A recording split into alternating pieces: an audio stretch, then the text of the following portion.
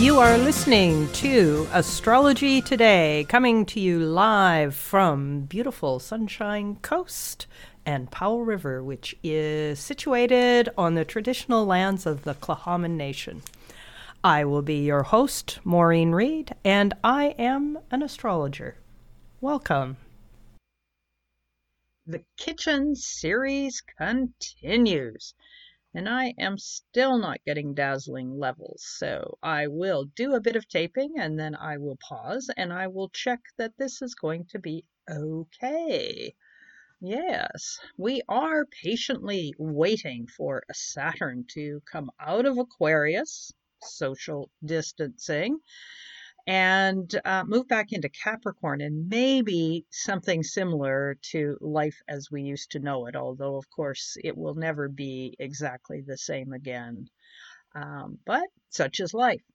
Okay, so the sun is in Taurus, therefore this week's episode will focus on the ruler of Taurus, which is the planet Venus.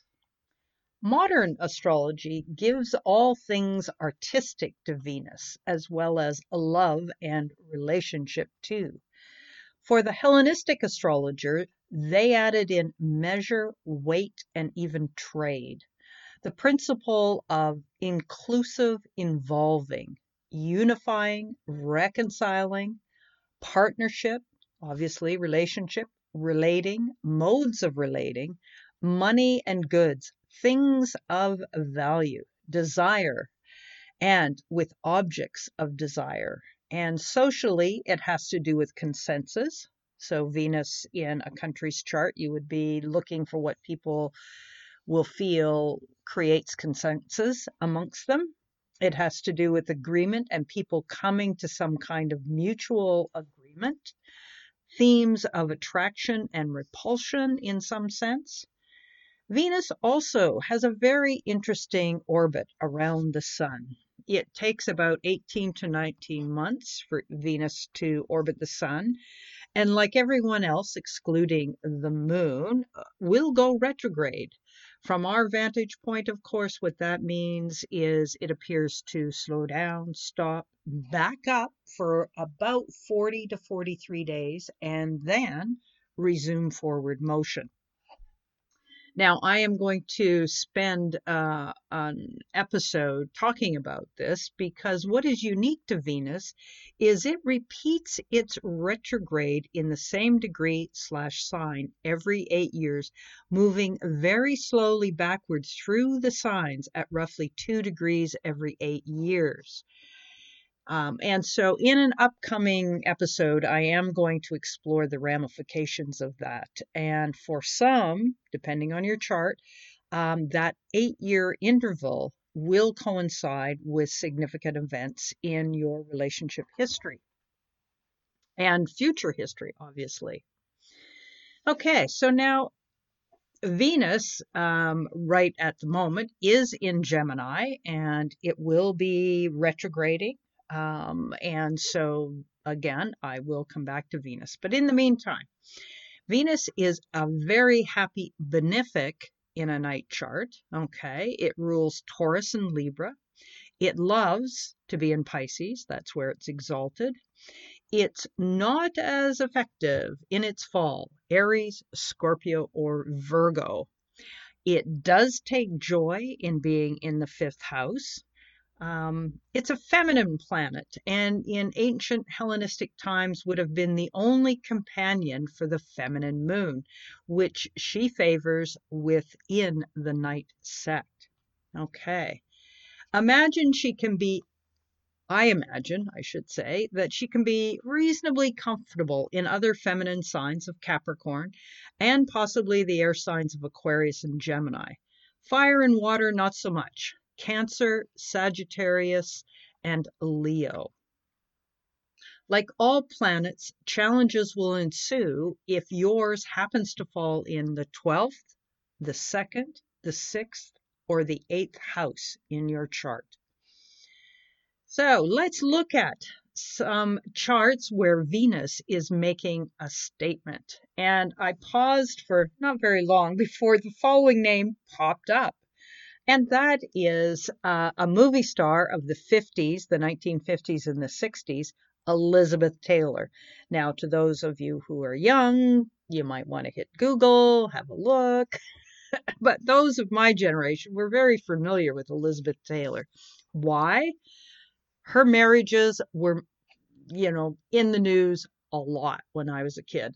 Okay, she married 7 different men, won twice. She also had 4 children. She became a commodity to the MGM studio. That was a big movie making producer back in the 50s and the 60s. And they created a cult of her personal life, and they exploited it. In some ways, Elizabeth Taylor, her beauty and her life and was, sort of put on display, and subsequent cults of stardom kind of grew out of the model that was used with Elizabeth Taylor. Okay, so who was she married to? Her first marriage was to Conrad Hilton Jr. She was 18. That one only lasted a year. Next was Michael Wilding. That was from 52 to 57. Next, Mike Todd, 57 to 58. Next was Eddie Fisher, 59 to 64. Are we kind of getting mind boggled? Richard Burton, 1964 to 1974. And then she divorced him for a year, remarried him, divorced him again a year later. John Warner, politician from 1976 to 1982, and then she took a break. Wow. And then married a Larry Forensky. Forensky? I'm not sure how his name was pronounced. Anyway, from 1991 to 1996. And as I said before, she had 4 children.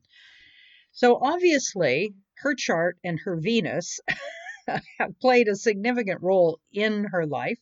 And obviously she was also a good actor.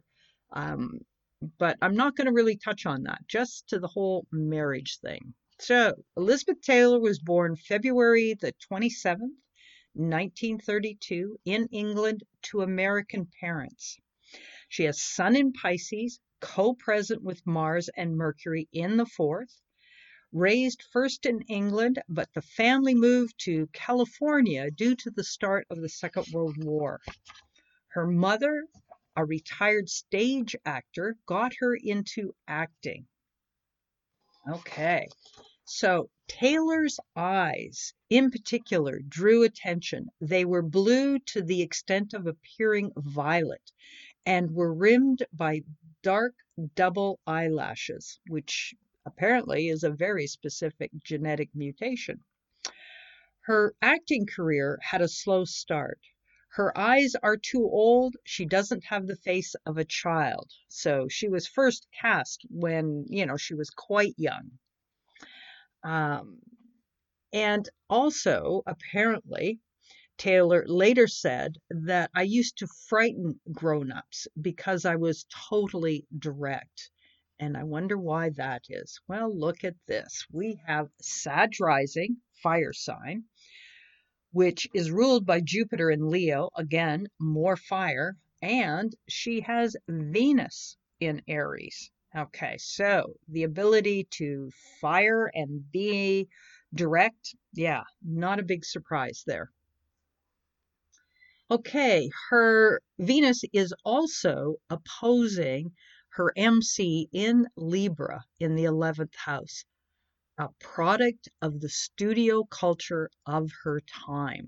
Okay, so this brings in that weight and measure and the concept of beauty and what defines beauty. And yeah, so beauty as a commodity, definitely. Venus can point towards that. It being in her 5th house, kind of a classic place for actors and acting and playing a role. Okay. So Taylor's first big mark, after, she sort of came out as a child actress with, what was it called? Black Velvet? No, something velvet. And I don't have it written down. Anyway, doesn't matter. But her first sort of break into moving out of just being a child actress into playing a more adult role, and where she, sort of began to be National Velvet. That was the first movie. Okay, so that particular movie was A Place in the Sun, and it marked a departure from her early films in which she was cast just as a child. It was the first film in which she had been asked to act instead of just simply being herself. And it brought her critical acclaim based on Theodore Dreiser's novel, An American Tragedy. It featured Taylor as a spoiled socialite who comes between a poor factory worker and his pregnant girlfriend. Stevens cast Taylor as she was the only one who could create this illusion of being not so much a real girl as the girl on the candy box cover, the beautiful girl in the yellow Cadillac convertible that every American boy sometime or other thinks he can marry. Ooh, is that a Venus archetype or what? Yes. So, why so many marriages though? According to her biographer, Alexander Walker, whether she liked it or not, marriage is the matrix of the myth that began surrounding Elizabeth Taylor from when she was 16. Okay, sort of when she broke out in National Velvet. So how does a kid separate the story, Jupiter in Leo, ninth, ruler of her optimistic ascendant, from the reality of living with someone? This is a night chart. The moon is not well placed in Scorpio in the 12th of self-undoing, or maybe feeling confined, because Sag rising, often there is an element of freedom that the native just needs. The studio spin on her life, okay, that could have been very confining. Mars, the domicile lord of that moon, which is in the 12th, is angular, but in Pisces. And again, we've talked a bit about Mars in Pisces. It has really nothing to react off of, so not a strong Mars. Okay, I imagine that her soul's light, Sun, combust Mars, and Mercury would have been subsumed by the mores of the times and culture of the 30s and the 40s. She was just supposed to get married and live happily ever after. Saturn, which can help us to take responsibility for our life, is reasonably placed in its own sign of Aquarius in the 3rd. Siblings or extended family could have modeled ways of being in life that were more forward thinking, and that's Aquarius, right? But the 11th house MC, ruled by her Venus, became her family, and they used her. So that 11th house of being, connected to this huge industry called Hollywood, right? And they took advantage of her youth, her naivety. Okay. At one point, film tycoon Howard Hughes also wanted to marry her and offered to pay, if you can believe this, her parents six-figure sum of money if she were to become his wife. Taylor declined the offer, but was otherwise eager to marry young, as her rather puritanical upbringing and beliefs made her believe that love was synonymous with marriage. Taylor later described herself as being emotionally immature during this time due to her sheltered childhood, and believed that she could gain independence from her parents and MGM through marriage. And again, remember, she's got this moon in Scorpio in the 12th of confinement. Now, her first marriage to Conrad Hilton Jr. lasted a year. She was only 18. For most folks, instead of marriage, you have your first crush. Venus in Aries, impetuous, yes, do without thinking, easy. Realizing nothing in common, okay, Venus wants to share values with someone who you have common interest with. His Venus in Gemini on the ascendant was indicated by her 7th house being Gemini, so there's a natural fit. His Mars in Aries could have been a fit. Alas, his Saturn in Scorpio would have proved a perfect foil to her moon in Scorpio in the 12th. It would have felt incredibly confining. His Saturn, his natural desire to be the authority, to be the man of the house, yada, yada, yada. Again, you got to think back 30s and 40s.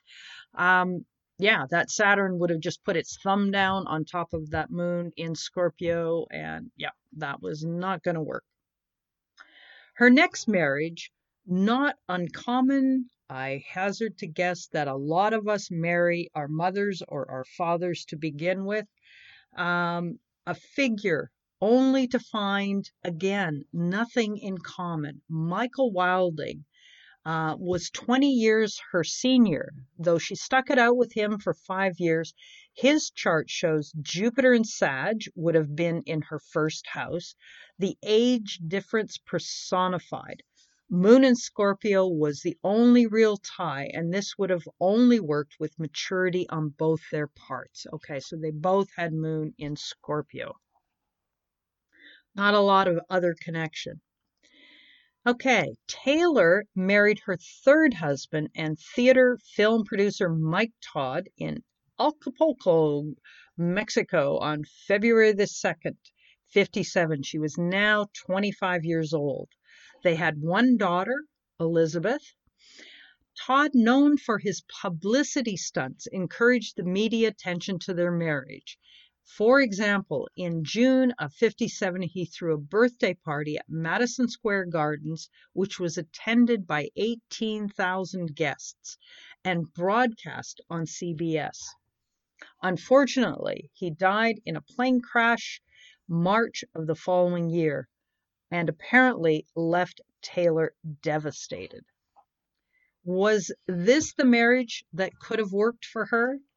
I've included Mike Todd's chart on the website. There are significant connections between their charts and classic ones as well. His Mars is in Venus, his Mars is in Venus. Oh, God. There's a song, I think, that goes like that doesn't make any sense either. Anyway, his Mars is in Aries, with her Venus in Aries. Classic combination. His Jupiter in Scorpio, cheerleader, okay, is with her moon in Scorpio. Very nice. His moon in Pisces with her sun. That is standard. It's very common in significant, happy relationships where the sun and the moon, there's a connection between the two with the two charts, okay? So that moon is also, of course, with her Mars and Mercury. So that sense of safety, he would have felt it. She would have felt it as well. His Venus is in Leo with her Jupiter. Again, that cheerleading component. And trining her Venus. They had similar values. They were fired up for life and enthusiastic about life and living it. Their Saturns are square, so there is glue. And that's just one of my own takes that became evident in my past incarnation as a more modern astrologer, that I always looked for good Saturn contacts between two charts in order to create the glue that keeps them together. Okay, so there was a lot here that works. She was comforted. Unfortunately, though, he checks out. And, of course, at that point, she would have been young enough that on some level she may have sort of mythologized her relationship with him. Hard to say. Anyway, what she did end up doing is she took comfort in a mutual friend that her and Todd had in the singer Eddie Fisher, with whom she first began as an affair. Again, that could be that moon in Scorpio in 12th house. As Fisher was still married to actress Debbie Reynolds, the affair resulted in public scandal, with Taylor being branded a homewrecker. Taylor and Fisher were married in Vegas in 59. She later stated that she married him only due to her grief, and it lasted 5 years. In looking at their charts, no such connection. They didn't have a connection, anything close to what her and her previous husband had. Okay, so next up in this saga of Venus, okay, she gets connected with Richard Burton. Now, this is the longest running relationship that she had, even though she married him twice. They were together for the better part of 10 years. And so again, I pulled up his chart because I wanted to compare, what sort of connections. Was it as good a connection as she had with Todd, or what was at play with this one? These charts only share one classic connection, and that is his sun conjunct her moon. Otherwise, her Pisces falls in his 12th house of self-undoing together. Okay, so apparently they led an incredibly lavish lifestyle. And I suspect they lived the story that the public wanted to hear. Okay, his Venus in Capricorn is in a superior square to her Venus in Aries. And yeah, this having squared Venuses, respect is what would be required. This might have worked if it was a business partnership, or if what they valued in common had a business component to it, because then respect can happen. But typically, when we're in relationship, we want ease. We want to have fun together, and squares can butt heads. So not the greatest. His Mars is in Libra in Burton's chart. It is debilitated, and it rules both his sun and his ascendant. Not good. If his ability to be assertive in anything other than passive aggressive, which is quite common with Mars in Libra.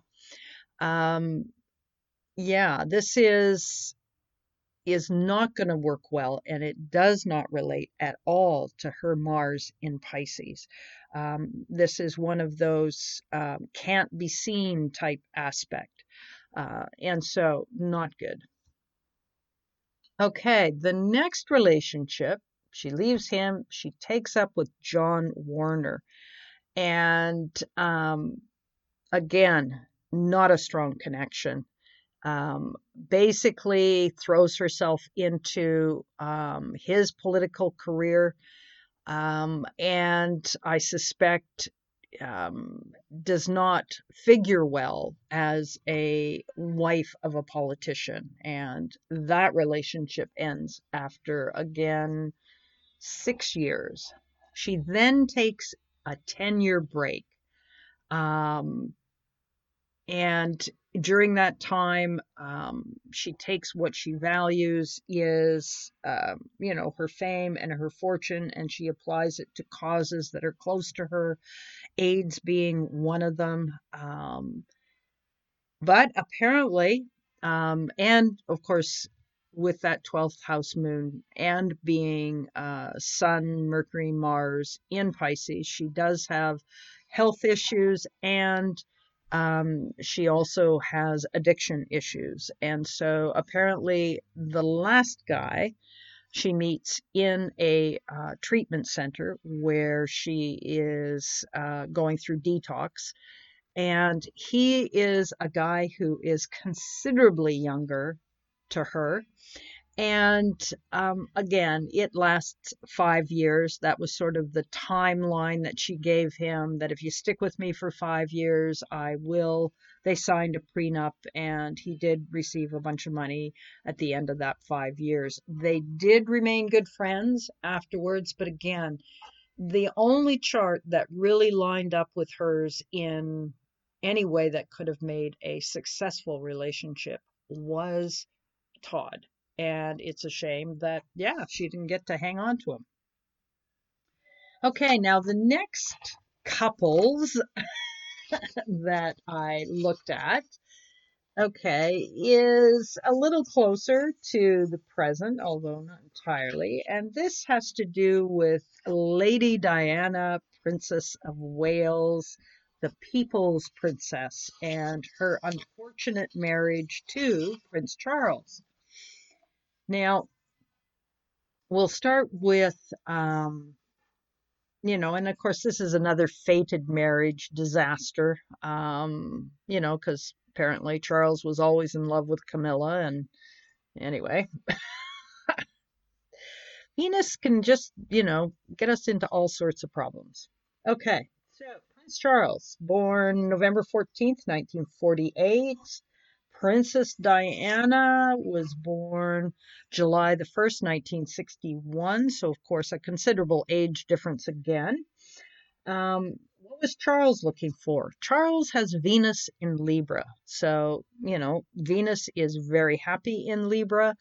And it is definitely into the beauty side of Venus. And that measurement and proportion and scale and Diana, no question about it, very beautiful, but also very shy. This Venus of his is also in the third house, so it is educated, it's worldly, it's social. And travel obviously is something that I think he enjoys as well. Third house. So, he needed a woman that would also, be taken up by that. Okay, so where was Diana's Venus? It was in Taurus, the other sign that is ruled by Venus. But this is a different Venus. This is in the sixth house, so not entirely a happy place for that Venus, but it is dignified. This is a day chart, so this Venus isn't as strong as the Venus in Charles' chart. His is a night chart, so his Venus in Libra is quite a bit more dignified or stronger. Okay, but her Venus in the sixth house, and reading a little bit about her bio, she was actually quite shy. So that doesn't really fit well with Venus in Libra. She also was not, education wasn't her thing, but being resourceful for those who are sixth house, Hellenistics would have called them slaves. The rest of us just call us the working class. That's what she valued. And what she valued was more practical and not necessarily less artistic, but more substance to it than what necessarily a Venus in Libra, because the Venus in Libra is also looking at the social side of things. Venus in Taurus doesn't need to. It can just stay at home and build a beautiful garden or champion the cause of the proletariat, sixth house. And what's interesting, and I hadn't really realized it, is Venus in Taurus can't see Venus in Libra. And so even though they both have an equally strong Venus, they do not look to one another. Okay, so where was the connection? Well, of course, his moon, Charles' moon, has moon in Taurus.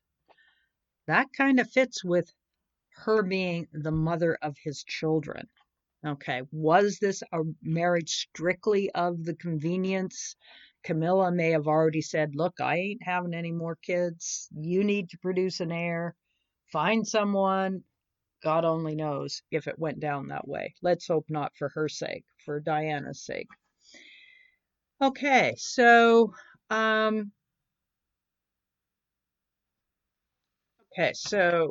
her practical, I just need to catch up to what I've written down, and of course their age thing. Now, let's stack up the chart with Camilla. Is there a better connection between her and Charles? And I just realized I turned my head away. I apologize. I don't think I said anything really important there. Okay, so let's look at the Venus again. We know that Charles has Venus in Libra. Okay, Camilla has Venus in Cancer. Um, it's not exalted, it's not dignified. It can be there. It's a water sign, so therefore it's feminine side. It squares his Venus in Libra. Interesting. She has a whole whack. She's got Moon, Venus, Mercury, and the Sun in Cancer in the 12th house. She's willing to take a back seat to someone else that's up front, okay, 12th house. And she fits in with his social circle. She's a year older than him. And so they probably had, from a social point of view, way more in common. Okay, but again, that Venus does square his Venus. Okay, so where's the next connection? So all that water, of course, connects with his Sun in Scorpio in the 4th house. So again, there's this Moon Sun connection, quite common in successful relationships. I'm going to pause for a second and get myself some water. I'm back, and I will continue on with Charles and Camilla. Okay, so the next thing that I notice, because there's got to be something more if the Venuses are not all that well placed. Okay, so Jupiter, the benefic in a day chart, is trining, that's her Jupiter, and her Jupiter is, where is it? La-di-da, it's in Scorpio. So it's not trining, it's conjunct his Scorpio. So major cheerleader. And given that he's the man who would be king, who will never be king, probably his mother might even outlive him, that would have been a huge draw for him. Okay, so the other thing that they share is they both have Leo rising. So the orientation of their charts are similar. And, so the way they see themselves in society would have been quite complementary, having come from the same social circles, being in the same age group, etc. The other piece is between Mars and his Mars-Jupiter. He has Mars-Jupiter, which these people know how to really get involved in life, although to look at him you wouldn't know that, but I suspect he is. And her Mars and his Mars are opposite each other. So there was the juice. Okay. Now, the last power couple that I am going to take a closer look at is JFK and Jacqueline Kennedy, who was later to marry Aristotle Onassis. Okay, so they were, and I didn't realize it until I was reading her profile, that she was the one that came up with the idea of Camelot. And the sort of turning their life story into a bit of a myth because of his assassination. It was at the time, I mean, I was a kid when he was assassinated, but it stuck. Everybody remembers where they were when JFK was shot. In my age group, that just goes without saying. I was in grade 5, I think, and the teachers were completely stunned. Yeah, they were gobsmacked that day, and we were like, what is going on? Okay, so what was it between these two? And okay, this pair had a 12-year discrepancy in age. Jacqueline has Venus in Gemini in the 8th, ruling her 7th house. John has Venus in Gemini in the 9th, co-present with his Sun. His Venus rules his 1st, making his partnership very important and fated to his direction in life. Sharing the same Venus obviously helps. It does make the ruler way more important, and that would be Mercury in this case. John's Mercury is in Taurus with Jupiter and Mars. Ooh, this guy knew how to enjoy life through the physical senses. P.S. This Mercury also was stationed. This was one smart cookie. And it is in mutual reception. Remember, Venus is in Gemini to that Venus. So they each supported. Okay, so within his own character, these two pieces worked really well.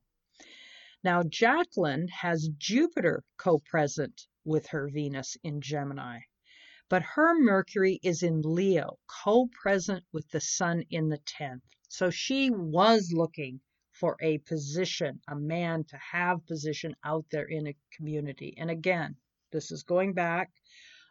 These folks were married or were born, John F. K. was 1917 and Jacqueline was 1929. And so, pardon me while I take a sip of water. That was the way it was back in those days. You know, the man was supposed to be out front and special. So Mercury in Leo, can it talk to Mercury in Taurus? With respect. For different communication styles would have had to happen. His Taurus does fit in her 7th house, so that helped. But her Scorpio rising would have known if he did, in fact, stray, as rumor had it. Obviously, having Venus in the 8th, ruling the 12th house as well, does not bode well for the spouse. And of course, this is Jackie's chart. And both her husbands died before her, obviously, one in not such a good way. Her next husband truly sounded like a marriage of convenience. Apparently, she wanted to shelter her kids from, sort of the being the ex-president's wife kind of thing, and wanted them to have less to do with the American society and stuff. And so it did sound, as I was reading the bio, that her marriage was one of convenience. And sure enough, when I look at his chart, again, I looked at the Venuses. Is there a connection? Was there things of value that they shared? So Aristotle, his Venus is in Capricorn, along with Sun, Mercury, all in the 11th house, good fortune and many connections. No wonder she knew him. Her Venus in Gemini would not have clicked with Venus in Capricorn. Again, they cannot see each other. But having her Sun in Leo in the 10th, she could relate to the position of being his wife. They both have fire moons, his in Sag on the 10th. The wife must be well placed, international and foreign, bonus points, and highly regarded, and she could fit that profile. Mercury could help her in relationship, but her Mercury in Leo, again, would not connect to Mercury in Capricorn. Okay, so sometimes we do connect for reasons of convenience and not because of compatibility. Okay, so I thought what I would do is take a relatively quick trip through Venus in the 12 signs with the things that you need to consider in terms of value. Okay, so starting with a Venus in Aries.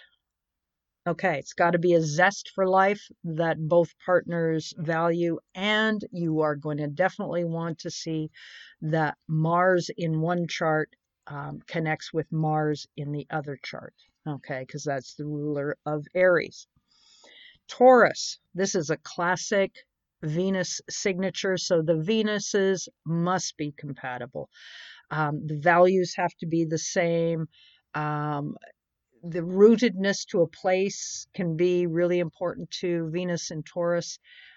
These folks do not move if they don't have to. And so that needs to be compatible with the other person. And also the management of resources.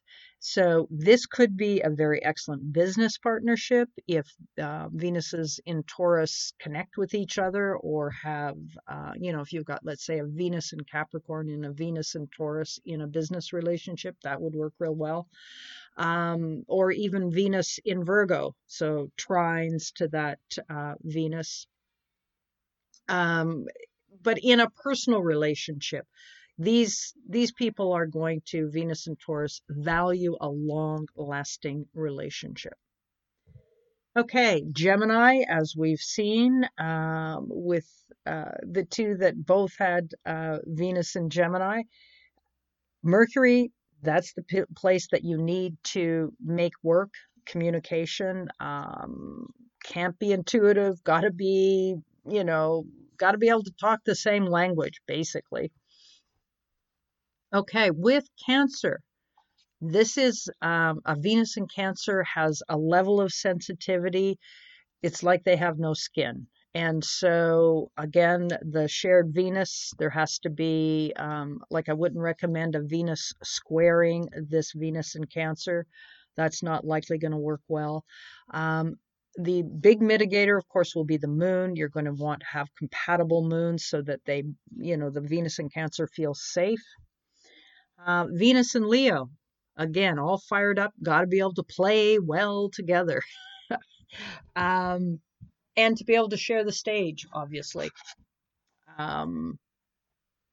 So here, of course, you're looking for compatibility between the sun, each person having a sun that is relatively free from conflict. Moving on to Virgo, again, another Mercury ruled sign. And there has to be, the value of service has to be mutual. Also, this as being one half of a signature that can get involved in codependence with this Venus. The Venus can take care of, but it can also become the Venus that can feel superior to another Venus because of its sense of wanting things done just right. That doesn't happen all the time, but it can be a factor there. Okay, so again, you're going to want to have Mercury that is can speak, so that they have the same speak. But the big piece will be the mutual valuing of being of service. Okay, Venus and Libra. This is the classic opposition to the Aries rising, or to Aries period. And it is the first case of opposition. And so Venus in Libra is social. It has an incredible sense of aesthetic. It wants things to be peaceful and coexisting. Conflict is not its idea of a good time. And so there has to be some mutual respect on that level, definitely. Okay, Venus in Scorpio.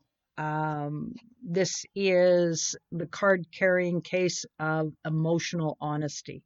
There has to be a sense of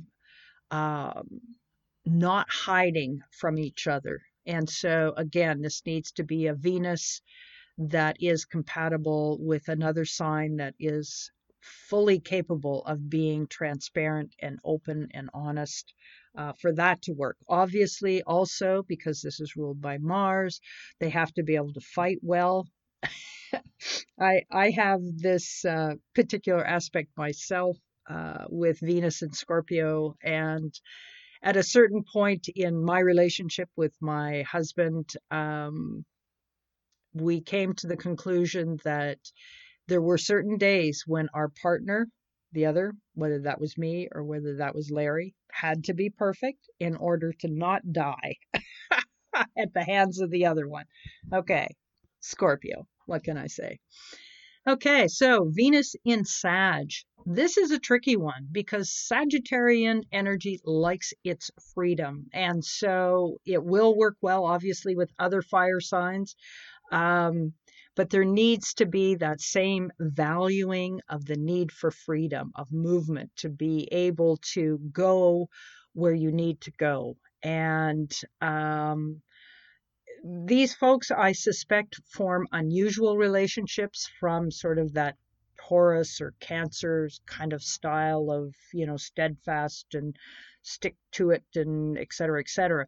From the inside, it might be that way, but from the outside, it's going to look like both partners are going in completely different directions all the time. Obviously, the Jupiters need to be compatible. There needs to be a level of cheerleading, of support for each other. Okay, so the next two Saturn ruled signs, Capricorn and Aquarius.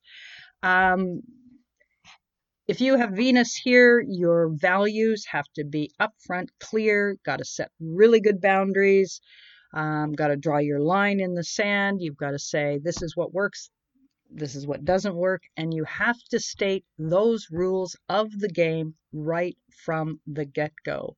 There is no coming up with a set of rules after the fact.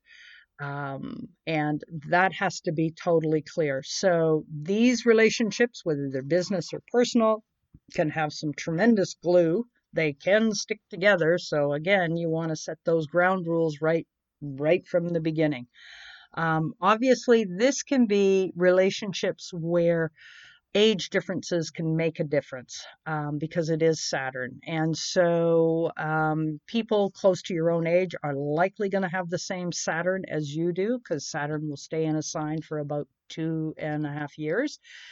And so you've got to, I would suggest here that you're looking at Venus probably is not going to really want to settle down until after the first Saturn return, just because there needs to be a level of maturity there to make it work. And to, yeah, but once it starts working, boy, we got some good glue here. These people stay together. Okay, so Capricorn, you're going to want to value the climb, okay, the, accomplishment, ambition. With Saturn in or with Venus in Aquarius, it's going to be the requirement for a future orientation, for there to be different groups of people that you associate with, and for that to be okay. So let's say you've got Venus in Aquarius and the other person has, I don't know, let's say Venus in Libra.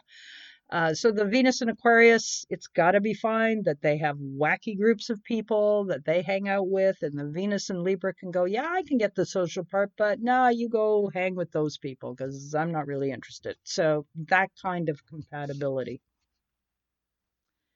Okay, and the last sign, Pisces, Venus in Pisces. It's exalted here. And so there needs to be a unspoken energetic connection between people. They don't both have to have Venus in Pisces, but the energetic is very crucial.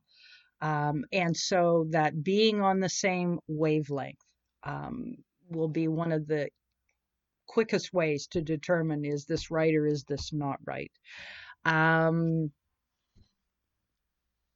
So here again, we have a Jupiter ruled sign. And so having similar or compatible belief systems, religious affiliation, or even cultural affiliations, because, and I don't know if I said this about Venus and Sag, there can be foreign mixtures there where, it's like being connected to the world and being in relationship with people from different parts of the world. Here, it would probably have to do more with spiritual, philosophical compatibility, but that would be essential, and even more so the energetic connection. Okay, so there we have it. Venus through the signs, and I have 10 minutes to take my time through Where's That Moon? Okay, obviously here in Canada, Pluto coming up to its station did not create a happy scenario, unfortunately, in Canada, in Nova Scotia. And that just sucks big time. If I ever get a chance to get some data on the particular fellow who obviously lost it and created such horrific damage, I will look at that chart. It's always curious to see what happens. Like, how does this happen? Anyway, so starting today, we have Moon in Gemini, and it will team up with Saturn in Aquarius. Update on the world situation should be realistic today. Making excellent plans can work well. Mercury square to Pluto announces Pluto's annual stationing to go retrograde. As recited last week, if you have 25 degrees of cardinal signs, this past week will have been a wee bit intense. Good news can come out of today as well, with Mercury squaring Jupiter tonight at 9:30 p.m. or not. I'm voting for the positive side. Sunday, April 26th, the yearly shock of Sun conjoining Uranus. You'd almost think that this was last weekend, but it isn't. As an example, last year the conjunction was on the 22nd, 23rd of April. We had earthquakes in the Philippines, 54 miners buried in a mudslide in Myanmar, and Greta Thunberg speaks at the Extinction Rebellion protest in London amid a citywide climate protest where the Waterloo Bridge was occupied for 4 days. Kind of hard to imagine gangs of people in our current lockdown. Look what a year later can be. Unbelievable. Meanwhile, the Gemini moon, along with Venus, court Mars. A very nice day to hang with your friends and loved ones, even if that's only through Zoom. World prayers at 8 p.m. tonight, moon squares Neptune. Monday, April 27th. By the old time of coffee break, the moon slips into comfy Cancer. Good thing regular programming now allows for PJs. Nourish all that supports you for the next 48 hours. Meanwhile, chatty Mercury switches gears with his entrance into Taurus. I'm imagining that the world economy and food security will now start to fill the airwaves. We might even get the good news vis-a-vis the environment, which has been given a fossil fuel break these past few weeks. Okay, Tuesday, April the 28th, 2020. The Cancer moon is chill today. Only Mercury asking for a reality check with Saturn at 10:27 a.m. Wednesday, April the 29th. Cancer moon gives a monthly nod to Jupiter and Pluto in Capricorn. The old establishment in its new configuration. Is it supporting the people, Cancer? Inquiring minds want to know. The flame is lit around 4 p.m. with the moon's ingress into Leo. Playtime. Reality, though, may try to squash that activity at 9:30 p.m. when the moon opposes Saturn. Thursday, last day of the month of April. My gosh, where does the time go? Leo moon is butting up against the Taurus trio. Now we have Mercury, Uranus, and the moon. Immovable forces knock heads. If you or those you are in lockdown have early fixed signs prominent, you might want to party by yourself. Shocking speak tonight at 8:40 p.m. Mercury conjoins Uranus. So I checked back what was happening last year when Mercury got together with Uranus. Last year, hackers seized control of Baltimore City computers and demanded a ransom to release them. And England went a week without coal-fired electric power. Okay, Friday, the 1st of May. Leo Moon still wants to play, and Mars may want to fight. Moon opposite Mars. Balance, eh? Okay, Saturday, coming around to my episode next weekend. Virgo moon came in late yesterday, and of course, first on its agenda is teaming up with Uranus, then Mercury, and then the Sun. A practical get-er-done day will be next Saturday. Okay, so there you have it. Another episode from Astrology Today, coming to you live from CJMP, Powell Rivers Community Radio Station, 90.1 FM. And I'm wishing you all a very healthy, happy, and warm week. Take care. This is a rebroadcast of my radio show Astrology Today, which aired on CJMP 90.1 FM, Powell Rivers Community Radio Station.